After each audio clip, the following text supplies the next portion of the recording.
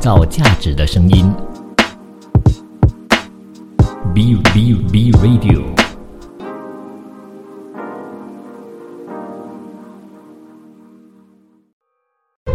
一段文字，一寸养分，一种体悟，一份感动。儿童文学品读会，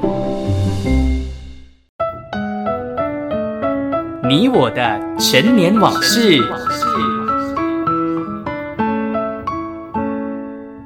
谢谢你继续留守创造价值的声音 B Radio， 这里是儿童文学品读会。你好，我是 Vincent 武维。来到了这一段时间，也就是第2个小时或者是第2个部分的儿童文学品读会的节目呢，就会来到儿童文学品读会的小单元你我的陈年往事。如果你是第一次收听儿童文学品读会的话呢，大略跟大家说一下，你我的陈年往事呢，其实就跟这个单元的名称是一样的。我希望呢，透过我的一些小小的分享，可以让你呢唤起在你内心深处可能已经不小心被你忘记的一些童年的往事，或者也不一定要童年往事啦，反正就是已经过去的事情。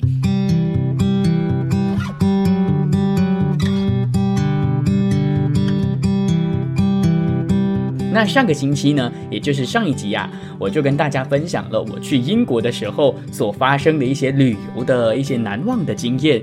今天呢，我在上个星期的时候啊，其实就有去答应大家要跟大家分享我在台湾留学的那2年，我到底做了一些什么比其他普通的留学生还要莫名其妙的一些很难忘的经验呢。今天就跟大家分享，希望我的分享也可以勾起你在内心深处可能也曾经跟我做过一些类似的事情。我会一直笑是因为真的非常非常的英文说的 ridiculous 啊，就是非常非常的莫名其妙。第一件事，我跟你说，人生当中应该没有多少次可以能够体验在高山上差一点失温而过世的经验。我没有夸张哦。失温到底是什么意思呢？如果你是马来西亚人，应该也比较少听到失温这个词汇。其实失温的意思呢，就是你太冷了，你冷到过头的时候，你就会因为失温而睡着，睡着之后就完全起不来，这个就叫做失温。好啦，其实顾名思义啦 ，OK， 失温其实如果用普通话说的话，就是冷死。那干嘛我在台湾会经历这样的事情呢？其实老实说，我在台湾的那2年呢，我非常非常喜欢爬山，所以我在台北住的那2年呢，我基本上爬了非常非常多的山。那因为那个时候我有2个好朋友，他们呢也是非常喜欢爬山的。那我们在那个大3的那一年的12月31号，我们呢就爬上了台北最高的山，叫七星山。那我们的幻想是怎么样呢？我先说幻想，我们的幻想就是因为七星山它没有什么灯光嘛，所以呢我们可以非常舒服的，而且是冬天可以凉快的坐在山上看天空看银河嘛，这是我们的想象。但一群没有看天气预报的马来西亚人呢，我们上去的时候啊，其实在上山的过程中，我们需要坐巴士上到阳明山，然后再从阳明山爬到那个地方，就是爬到七星山的山顶的。其实在坐巴士的过程当中呢，就已经在下雨了。那我们也不以为然，觉得说哎呀没有关系啦，等一下就会停了。哪里知道那场雨根本没有停。所以呢，我们从开始爬山到爬到顶峰，我们就是一直在淋雨。重点是当时候的气温才7、8度，风又非常大，所以实际温度7、8度，体感温度肯定不会是7、8度，因为它下雨而且刮大风，所以当时候的体感温度可能2、3度甚至更低。对我们这一群马来西亚人来说，我们真的完全不知道死字怎么写。我们穿非常少，这是第一点。第二，我们的防水的任何东西，我当时候只是穿了防水的鞋子，但我的手套啊、我的帽子啊等等的都不防水，所以基本上都湿了。更加莫名其妙的一件事情是什么呢？就是我们成功的登到山顶之后啊，那个时候应该是9点多10点吧。那因为我们一心想要在山顶跨年，那我们就很想要在山顶去过夜的，但雨一直没有停，它就是一直下毛毛雨，有时候就是风很大。那在10点多的时候呢，就有一群比较前辈的登山者呢，他们就上山。到了山顶之后呢，他们其实就有劝我们这一群年轻人，神经病的年轻人，劝我们下山，因为呢，他们知道今天晚上可能天气会非常的极端。那他看我们也没有穿得非常多，他劝我们下山。那当下我也不知道这3个疯狂的年轻人为什么失去了理智，决定要继续的待在山上。老实跟大家说，从晚上的10点到凌晨的4点钟，这6个小时是我人生当中最煎熬的6个小时。因为当时候呢，其实我们在差不多1点多的时候呢，我们觉得真的非常辛苦了，因为风真的非常大，很冷很冷很冷，而且已经全身都湿了，没有一个干的地方给我们坐，所以我们决定要下山，但是来不及了。为什么呢？因为当时候除了下雨刮大风还起雾，所以我们完全看不到路。虽然我们有带着头灯，但是因为已经起雾了，我们又不是很熟悉那个路况，所以我们决定，好吧，我们3个人就共患难的在山上互相取暖。那因为我们知道呢有这样的一个事情，就是我们知道我们有可能会失温，所以我们保持清醒，强迫自己不可以睡觉。当天晚上真的强迫大家拼命的聊天聊了6个小时，直到凌晨4点多的时候，天气已经开始好转了，我们终于听到有一点点的声音，终于有人在1月1号的时候从山下爬山上来，我们终于有人上来了，终于有那种至少我们在这边有什么3长2短，有人可以救我们的那种感觉。反正一说到台湾的爬山最难忘的时候，肯定是这一天，因为我差一点死在山上。另外一点就是这个我非常光荣的想要跟大家说，它是另外一个经验。为什么我在台湾会突然间迷上去爬山呢？原因是因为我们去台湾的时候，我只是短短的那2年嘛，我是去2+2的课程的，我只读大3跟大4。那当时候大3我们去七星山之后呢，我们突然有一种想法，是觉得我们不如去抽签，看我们能不能够去爬玉山。玉山是台湾最高的山，也是东北亚最高的山。那我们真的这边申请过了2-3个礼拜，我们就中了。那中了之后怎么办呢？更加要努力的去练习自己的体能。那当然呢，爬玉山的过程我今天这短短的10分钟我是根本说不完的。反正它真的是我在台湾这2年当中，一提到台湾，如果撇掉我的课业，我最难忘的回忆。谁会想到我在台湾2年的旅行当中，我爬了那么多山，那玉山就是我其中一个最棒最难忘的一个回忆啦。玉山因为有导游 OK 有向导，所以其实一路上还蛮顺利的。那看到的风景也非常的漂亮，天气也非常的好，所以有看到所谓的在东北亚最高的点看日出，非常的美。大家想要看照片的话呢，欢迎去追踪我的那个 Instagram Vincent_0827， 那去看我的 story 的 highlight， 我一直都留在那边，因为我觉得那是我人生当中非常值得去炫耀、非常光荣的一件事情，因为没有多少人可以有办法爬到东北亚最高的山。当然了，我可能未来几年我要去挑战的就是我们马来西亚的最高的山。当然我觉得可能需要更多的训练，因为最近这个疫情的关系，在家里呢已经很久没有运动了，那个 stamina 应该已经弱了很多啦。那还剩下一点点的时间，再跟大家分享另外一个也是跟山有关系的。这个呢也是我抽到了玉山之后呢，不小心找到的一座山。我已经忘了那座山是什么山了，不过这座山它的特色是什么呢？它有萤火虫。马来西亚的萤火虫呢，多数都是在那个红树林但是台湾的我去过的那座山呢，它是陆地上的萤火虫，所以我们呢就趁着晚上的大概6点多7点天刚黑的时候呢，就爬山上去。然后呢，真的我为什么要特别提呢？是因为那个旅程我们根本没有拿任何的手电筒，刚好是满月，我们真的是靠着月光，然后地上呢有一些会反光的贴纸呢，从山底走到山上。这一点呢也是我一提到台湾的爬山之旅完全就是不能够忘记，非常难忘的一个回忆。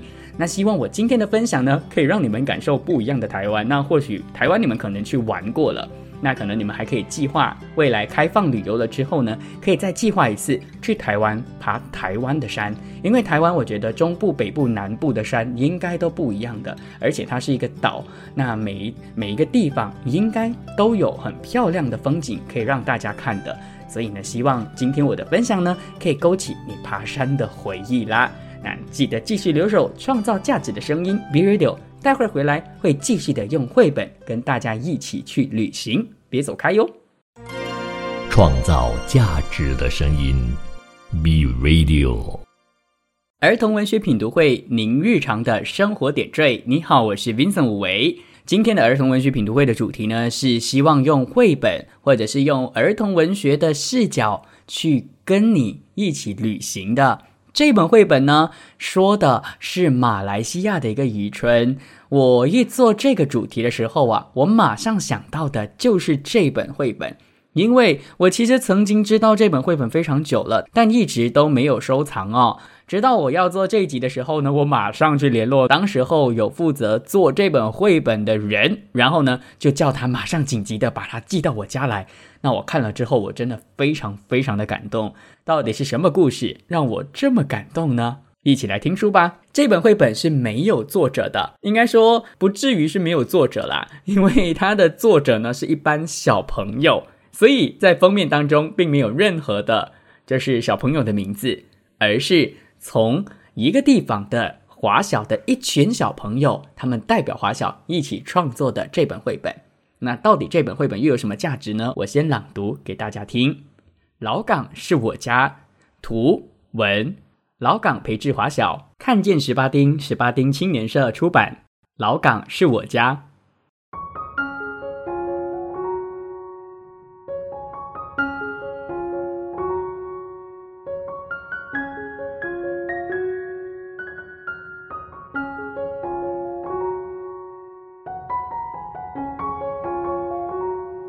我们住在老港，我们家家户户都有一条小桥连贯着，让我们带着你跟着小桥走。家妍的家门牌是50号，他的家是蓝色的，全校只有他是住学校旁边。晚上时，村民喜欢聚集在他家门前喝茶、聊天、纳凉。海角7号是平静的家，他家养了一只狗叫阿 boy 和一只叫帅哥的猫。平静爱喝冰水，牛奶凉粉冰是他的最爱。粉红色的房子挂着18号门牌，这是伟恒的家，他家后面种了很多花草果树，猴子们误以为是花果山，常常跑来吃椰子。李家大少爷的家是37号大房子，他的屋前停泊着3艘船，分别是他的爸爸、哥哥和他自己的。黄色的19号房子是伟川的家，我们都爱去他的家，因为他的家有卖零食，而且屋后还种有香香甜甜的木瓜呢。青色的4号房子是素玲的家，他的家庭成员多，妈妈会把全家衣服洗好后都晒在屋外，所以他家前常常挂着许多衣服。佩金住在褐色的房子，他家前有一艘船和一辆自行车，他常常骑着自行车来来回回在桥上游走。这里是我们的家，小桥是我们出去与回家的路，我们不时地修修补补，不让小桥缺一块。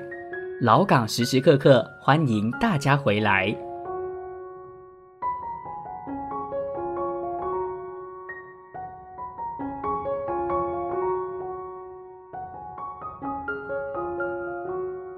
我有一艘大船，是由爷爷亲手制作的。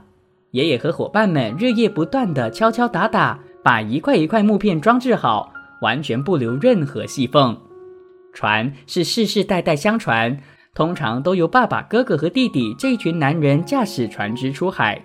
男孩10岁时就可以加入捕鱼行列，这好像是成长的象征。渔夫每天出海捕抓各种海鲜，有时他们会去对岸载红树木材，制作捕虾用具，晚上和凌晨依然看见船儿灯火在海上闪烁，代表渔夫还在不停的工作，才能赚取更多收入。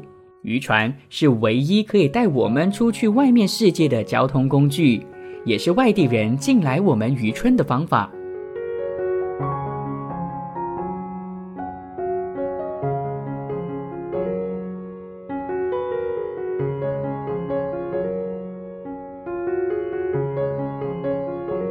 我们的学校有周校长和10位老师，我们学校会一起打扫办公室、图书馆和课室，老师可以在干净的课室教书，我们也可以在整洁的教室上课。食堂里有我们最爱吃的食物，如帕洛、潮州滑蛋盒、鸡饭和椰浆饭。傍晚时分，我们常会回到学校和老师踢足球，不管哪一方胜利，我们都会很高兴。学校的老师和蔼可亲，我们就像朋友一样，可以开玩笑说笑话。我们非常爱学校，更不想离开学校。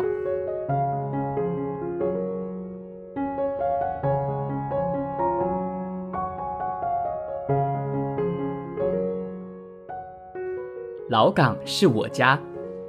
这本绘本呢，在封面当中就已经写了，它是马来西亚第一本儿童皮影社区绘本，所以最感动的莫过于这本绘本的最大特色，它整本绘本都是由孩子来画、来制作、来写的。那我第一次看的时候呢，我是真的不夸张，我真的哭了，主要是因为我自己有共鸣啦。因为我在槟城住的时候呢，我特别喜欢一个地方叫做佛罗山贝，那它同样也是一个渔村，所以我特别容易被感动的。但是就算你不是一个在渔村长大的人我觉得每一个画面呢，也可以能够让你感受得到每一个画面当中的平凡的美啦。那我在接触负责人的时候负责人就有告诉我啦，这本绘本呢，当初的小学生只剩下一位6年级的学生了，那现在的华小呢，已经变成了微型华小了。我觉得这本绘本它真的非常符合今天的主题，就是有很多的地方特色。或许当初呢，大家也只是为了看见18丁这个社区活动，所以呢，才做一个皮影戏的这个表演。然后呢，因为觉得很可惜，所以将它出版成一本书记录起来。但没有想到的是几年之后，这些画面全都变成回忆了，甚至呢，可能在20-30年之后它成为一个记录。那我觉得我最大的感受是什么呢？这个渔村叫做老港，老港的马来文名字叫做 Kuala Sangga。 其实老港位于桑加河口，它周边呢都是红树林，进出呢只能用船，那它没有自来水，也没有电力的供应，可是呢它的设备却非常的齐全，里面呢有那个学校，也有咖啡店，有教堂，仿佛与世隔绝，但却成了一个小小的世界。我觉得有时候如果我们真的有一天开放了，去这些地方去度假也是蛮不错的。不妨呢可以放下手机，看看天空，感觉最自然的一面，这呢我觉得会是非常大的一个享受。当然还是要回到绘本本身这本绘本最大的特色就是它的文字非常的朴实，没有过多的文学点缀，而因为没有过多的文学点缀呢，成为了这本绘本最大的特色。那我最感动的文字就是10岁就跟着出海捕鱼，就象征着长大。其实我觉得现在的小孩没有办法去感受的，但透过绘本的朗读，透过读绘本呢，你可以能够体会得到，住在这边的孩子真的是10岁就有可能跟着家里的男人一起出去捕鱼的。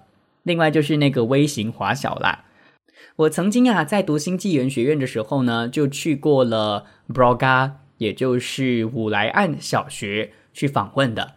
那五来岸华小呢，它不至于是一个微型华小，但是因为它的人数不多，所以孩子跟老师的关系也非常的好，非常的融洽。那我也非常喜欢那种在乡村的小学的感觉的，因为我是一个城市长大的孩子。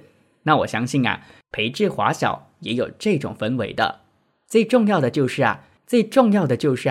这本绘本你可以从朗读的过程当中，读的过程当中，非常深刻、非常真实的去感受老港这个地方最真实的一个面貌。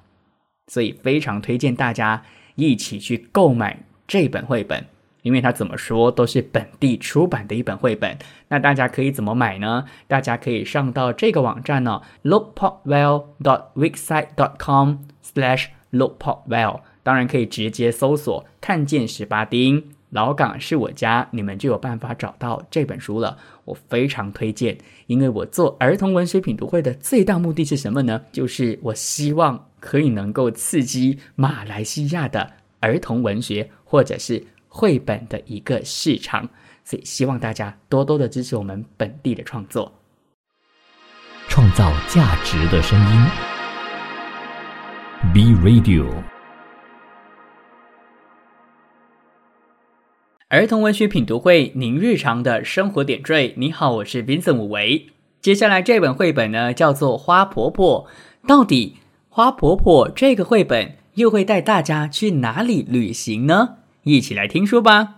花婆婆，作者芭芭拉·库尼，翻译方素珍，湖北教育出版社出版。花婆婆。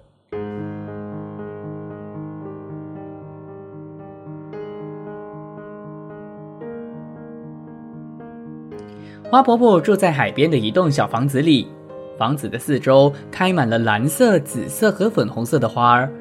花婆婆是我的姨婆，她的年纪很大，个子小小的。我知道她本来不是这样的，她告诉我一些过去的事情。花婆婆的名字叫爱丽丝。很久以前，当她还是一个小女孩的时候，她住在海边的城市。从她家门口的石阶上，可以看到码头和来来往往的大船。很多年以前，他的爷爷就是搭乘一艘大帆船来到美国的。爱丽丝的爷爷在房子的1楼开了一家店，专门雕刻船头的人像，以及摆在烟草店门口的印第安人像。他也是个艺术家，偶尔会画一些帆船和沿海地区的风景。当他很忙的时候，爱丽丝就会帮他在画布上画几朵云。爱丽丝常常坐在爷爷的大腿上，听他说一些很远的地方所发生的事情。每次爷爷说完了故事，爱丽丝就接着说：爷爷，我长大以后要像你一样去很远的地方旅行，当我老了也要像你一样住在海边。很好啊，爷爷笑着说，但是你一定要记得做第3件事。什么事？爱丽丝问。做一件让世界变得更美丽的事。好啊，但是他还不知道将来会做什么样的事。他每天起床、洗脸、吃早餐、上学、放学、做功课，这就是他的生活。很快的，爱丽丝长大了。爱丽丝决定去做她答应爷爷的3件事。她离开了家乡，住在一个离海边很远的城市。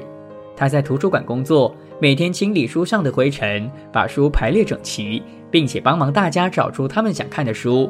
他自己也看了很多书，都是很远的地方所发生的故事。这时候大家都称呼她卢菲斯小姐。冬天里，卢菲斯有时候会到公园中央的温室看花草。温暖湿气的空气中散发着一股甜甜的茉莉花香。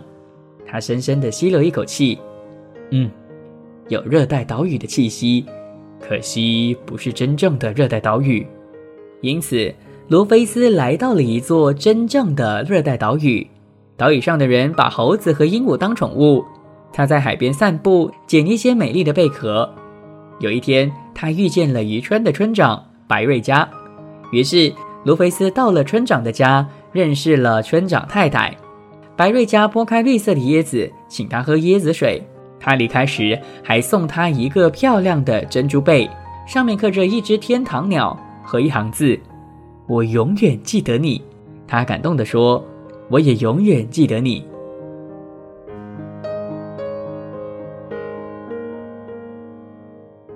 卢菲斯到处去旅行，他爬过高高的雪山，走过沙漠，穿过热带丛林。他还看到正在游戏的狮子，跳跃的袋鼠。每经过一个地方，他都结交了一些难忘的好朋友。最后他来到东方的一个小国家，他在骑骆驼的时候不小心摔了下来，他的背部受伤了。哎呦，真是笨手笨脚啊！算了，我已经走过那么多地方，也许我应该做第二件事了，到海边找房子住下来。罗菲斯从新房子的走廊上可以看见太阳升起来，横过天空，然后慢慢地落入海中。新房子的前面围着一些石头，他在石头中间开辟了一座花园。当他撒下花种子的时候，心里非常快乐。我答应了爷爷，要做一件让世界变得更美丽的事。但是做什么好呢？这个世界已经够美了。第二年春天，他背部的伤又发作了，大部分的时间他都躺在床上。他在去年夏天撒下的种子，不知不觉都已经开花了。他从卧室的窗口望出去，可以看到蓝色、紫色和粉红色的花朵轻轻地摇摆着。他非常满意地对自己说：鲁冰花，我最喜欢这种花了。希望今年夏天我可以下床去撒更多的种子，那么明年就会开出更多的鲁冰花了。冬天过去了，春天又来了。他的身体好多了，可以出门散散步。有一天下午，他慢慢地走到山坡上，他很久没来这里了。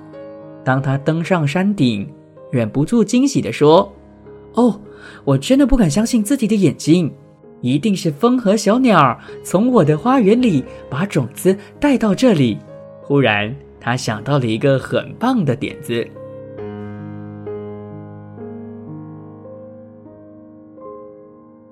他立刻回家写信去订购了一大袋鲁冰花的种子。整个夏天，他的口袋都装满了种子。他一面散步，一面撒种子。他把种子撒在公路和乡间的小路边，撒在学校附近、教堂后面，撒在空地和高墙下面。只要他经过的地方，他就不停地撒，在这里撒一点儿，在那里撒一点儿。他的背部一点儿也不痛了，每天都高兴地出去撒种子。大家都叫她又老又疯的怪婆婆。第二年春天，那些种子几乎同时开花了。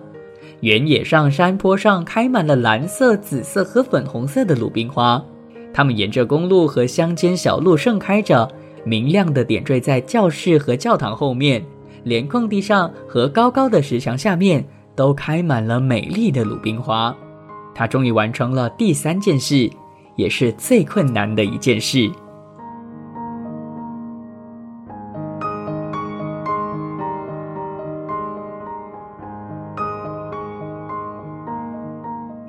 我的姨婆现在非常老了，她的头发也白了，可是她还是不停地种花，每年都开出更多更美的鲁冰花。现在大家都喊她花婆婆。她常说一些很远的地方所发生的故事。有一次我告诉她，等我长大以后，要像你一样去很远的地方旅行，当我老了，也要像你一样住在海边。很好啊，但是小爱丽丝，你一定要记得做3件事哦。什么事啊？做一件让世界变得更美丽的事。好啊，我答应得又快又大声，但是我还不知道将来会做什么样的事。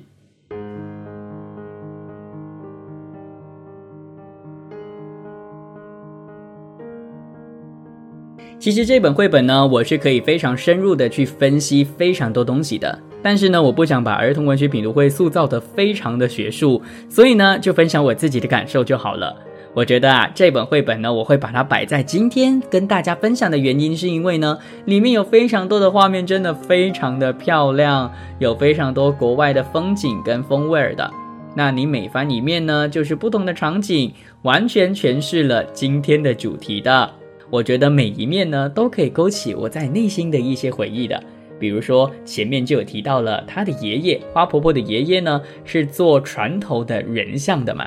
我曾经去英国旅行的时候呢，就有去探望过了一个船，那个船里面呢，就摆放着那个船头的头像，我差一点呢被吓到。那当然，这本绘本我觉得最重要的一个价值观在于什么呢？就是啊，当你答应了爷爷要做的事情呢，你想尽办法的都一定要记在心里面，然后好好的去把它给实践出来。那当然，爷爷呢也是对我们好的。我觉得爷爷啊，就是要花婆婆过得更好，过得更开心，就是这么单纯而已。而种花呢，让花婆婆忘了自己背部的不舒服。虽然呢，在过程当中大家会觉得她莫名其妙，但是啊，对她来说，只要做这件事情可以能够让这个世界变得更加美好的话呢，我相信啊，对于花婆婆当下的她来说啊，一定是非常满足的一件事情。回应到我们的生活其实也是一样的，我们会遇到非常多的困难，会遇到非常多的挫折，但是啊，我们或许可以像花婆婆一样的坚持做自己觉得对的事情。或许你正在坚持的事情呢，总有一天可以让世界变得更加美丽。推荐大家好好的用不同的角度去感受这本绘本《花婆婆》。创造价值的声音 ，Be Radio。儿童文学品读会，您日常的生活点缀。你好，我是 Vincent 武维。最后一段的儿童文学品读会所要跟大家分享的呢，或许它不属于儿童文学，不过啊，我在一开始就跟大家说了，如果这个作品这个文字它其实适合孩子读的话呢，我觉得它应该都可以能够归类为儿童文学的。所以呢，这一段啊，基于我的主题，也基于呢我自己的私心，我希望呢可以能够在节目当中跟大家分享，所以呢我就把它搬来节目当中，就是当成我今天的其中一个节目的素材。搭上巴士去旅行之东海岸篇。先介绍作者好了，作者呢叫做傅傅，他的全名呢叫做林正富，他是1981年出生在霹雳州丹戎马林的一个霹雳人。那他的学士学位呢是去日本修读环境工程学士的，硕士呢是去到德国读城市规划，所以他的专业呢基本上是交通工程啊、城市规划以及巴士捷运系统的。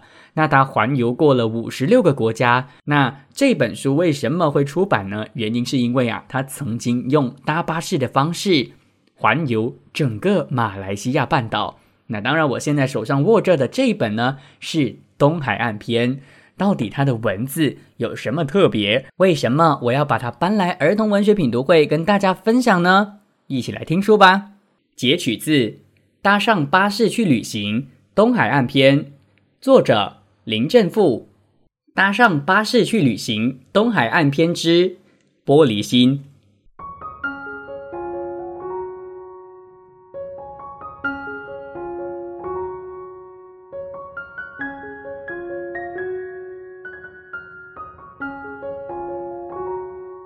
饱览海景后，我走进了甘榜，传统高脚屋，交锋椰雨处处可见。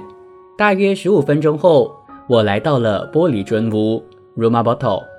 玻璃樽屋其实是间木屋，屋外有个由洋灰制成的大型玻璃樽模型，屋内则堆满了1000多个不同类型的玻璃樽，各种颜色，环肥燕瘦，刷新了我对玻璃樽的认知。巴阿里是这里的主人，正在某个角落忙着清理一些玻璃樽的他，看见我的到来，就问我从哪里来。得知我从丹戎马林来后，他表示曾经去过我的家乡，因为他曾在邻近的新古毛夸拉库布巴鲁兵营受训过。退役后的巴阿里在马江马朗某间大饭店当接送住客的司机，也曾在大学学院的宿舍里工作过。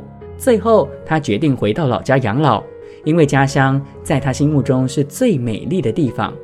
可是之后，巴阿里又把自己的家形容成玻璃心，已被人类的无知碾成了碎片。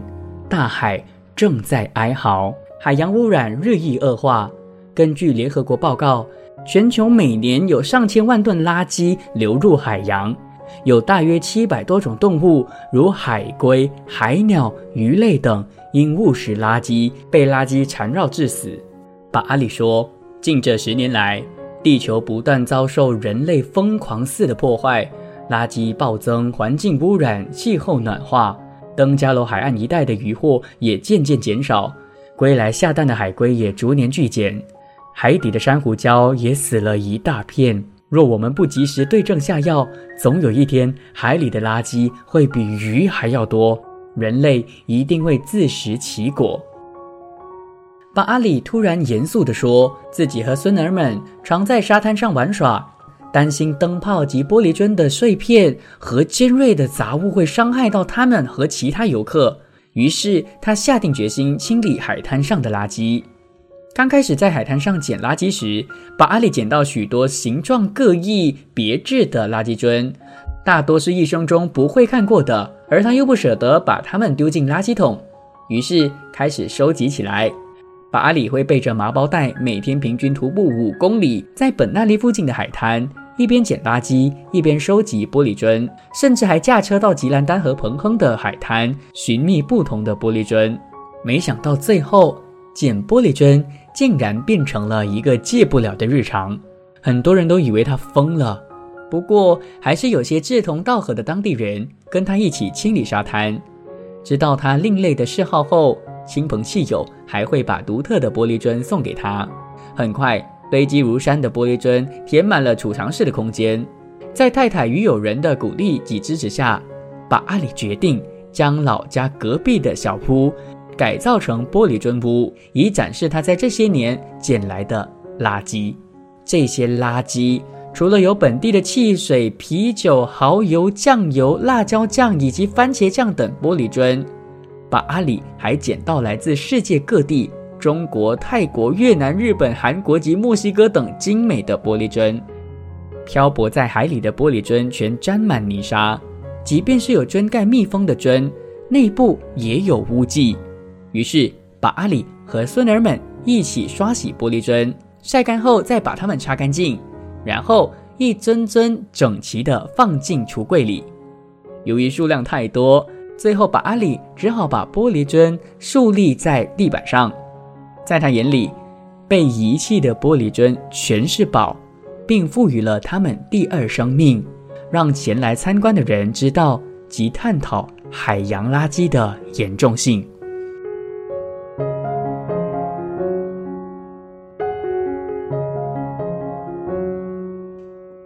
截取自《搭上巴士去旅行：东海岸篇之玻璃心》。我必须要承认啦，我一开始呢是被它的排版给吸引的，但是当我非常认真的看富富的文字的时候呢，我完全被它的文字给打动。它的故事非常的有人情味哦，相较起第一本也就是北马篇呢，这一本更多的是有了一些文学的点缀，你可以满足你的心灵，而且呢就像刚刚玻璃心里面的那个故事一样的，除了去跟着他旅行之外呢，你也可以有更多的反思的空间。举个例子，除了玻璃心之外呢，里面还有更多的一些议题呢是值得大家讨论的。有其中一篇呢是他去爬山，然后他上山之后看到一棵树是独立站立在那里的，那其实这棵树呢变成一个非常独特的美景，但其实它是有代价的。这个美景的背后就是其实人把它砍光了，争取了之后才保留的唯一一棵树。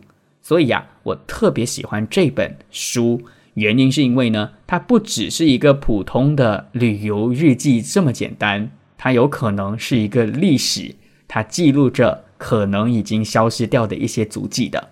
当然里面的一些摄影作品呢也是富富他亲自用手机拍的，那你可以感受得到当下的那个美景之外呢，你也可以能够跟着他一起去到那个地方去好好的看一看那边的风景。那我最近呢在做断舍离，其实我就是把很多的书呢，读完的书都二手的卖给了我身边的朋友，或者是在网上卖了。不过这本书一直都留在我家，虽然我已经读完了。为什么呢？因为我觉得这本书它非常的有参考价值，里面有地图，有地标，它可以告诉你这个地方到底在哪里，那你就可以可能在未来能够旅行的时候就安排到访这个地方，自己亲自的去感受富富他感受过的东西。当然最大的特色就是这本书整本所有的景点呢都是富富透过巴士到达的地方，所以呢巴士成为了这本书最大的一个特色。那你可以从里面的文字当中呢，感受到它的人文故事，而不是简简单单的只是让你知道这个景点背后的故事而已。所以欢迎大家呢去 follow 他的 Facebook 哦。他的 Facebook 呢是富 FUFU， Instagram 呢是 My Journey by Bus，My Journey by Bus。 那他其实呢也有制作非常多精美的一些周边产品，那大家如果真的喜欢的话呢，也可以支持他。好啦，那今天的儿童文学品读会呢，用文字、用绘本、用文学来去带大家到处旅行，希望大家可以能够因为听今天的节目呢，过一过自己的瘾啦。因为我觉得最近的疫情呢，可能也短时间内没有办法让我们出国，不过呢，大家还是要做好自己的本分，好好的防疫。现在做好本分的话呢，未来我们才真的能够感受得到旅行带给我们的那种满足感。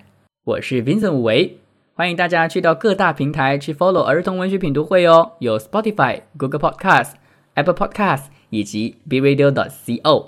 我们下星期同样时间同样电台再见咯，拜拜。创造价值的声音 Be Radio。